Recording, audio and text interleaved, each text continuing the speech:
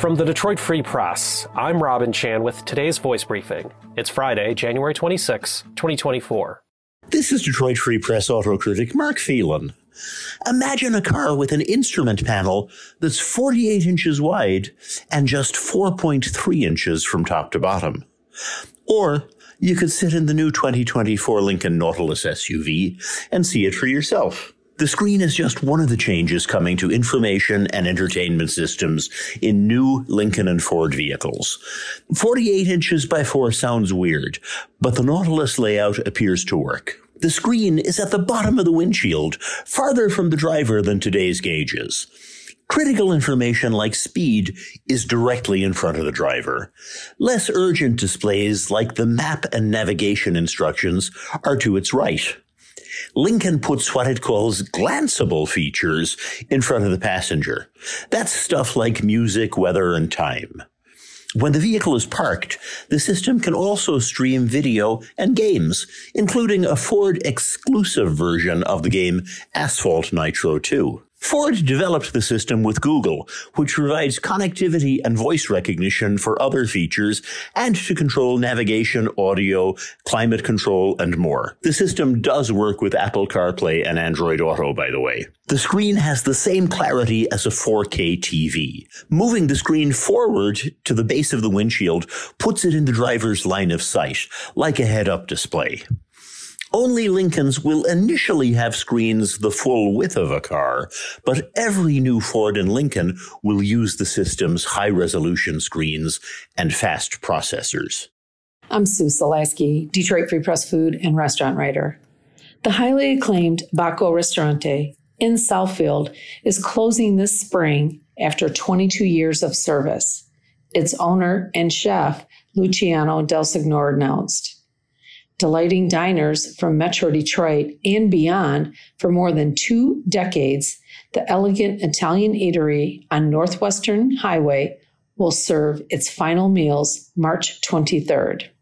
Del Signore told the Free Press that the intention of the closure is to allocate himself and time for new projects. Details of a forthcoming venture from the well-known chef were alluded to in a news release, but not revealed.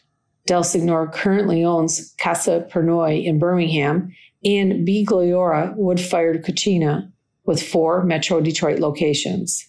Bacco opened in March 2002 and quickly earned accolades for its authentic and elegant Italian cuisine and impeccable service. Not long after its opening, Bacco garnered a 4-star review from Sylvia Rector, the Free Press's late restaurant critic. In 2013, Rector named Bacco the 2013 Free Press Restaurant of the Year for its, quote, unwavering focus on culinary excellence, calling the Southfield restaurant, quote, truly one of Detroit's great dining destinations. I'm Andrew Burkle with the Free Press Sports Department. And if you want to know just how diehard Detroit Lions fans are, look no further than Delta Airlines. The airliner announced on Wednesday that so many people are interested in flying from Detroit to San Francisco for the big game that they decided, in the words of Jaws, they're going to need a bigger boat, or in this case, a giant airplane. Demand is through the roof as boatloads of fans, pun intended, plan to make the cross-country journey to San Francisco to watch the Lions take on the 49ers. It's the furthest Lions have gone to the playoffs since 1992, and the first time they've won 2 playoff games in a postseason since 1957, their last championship season.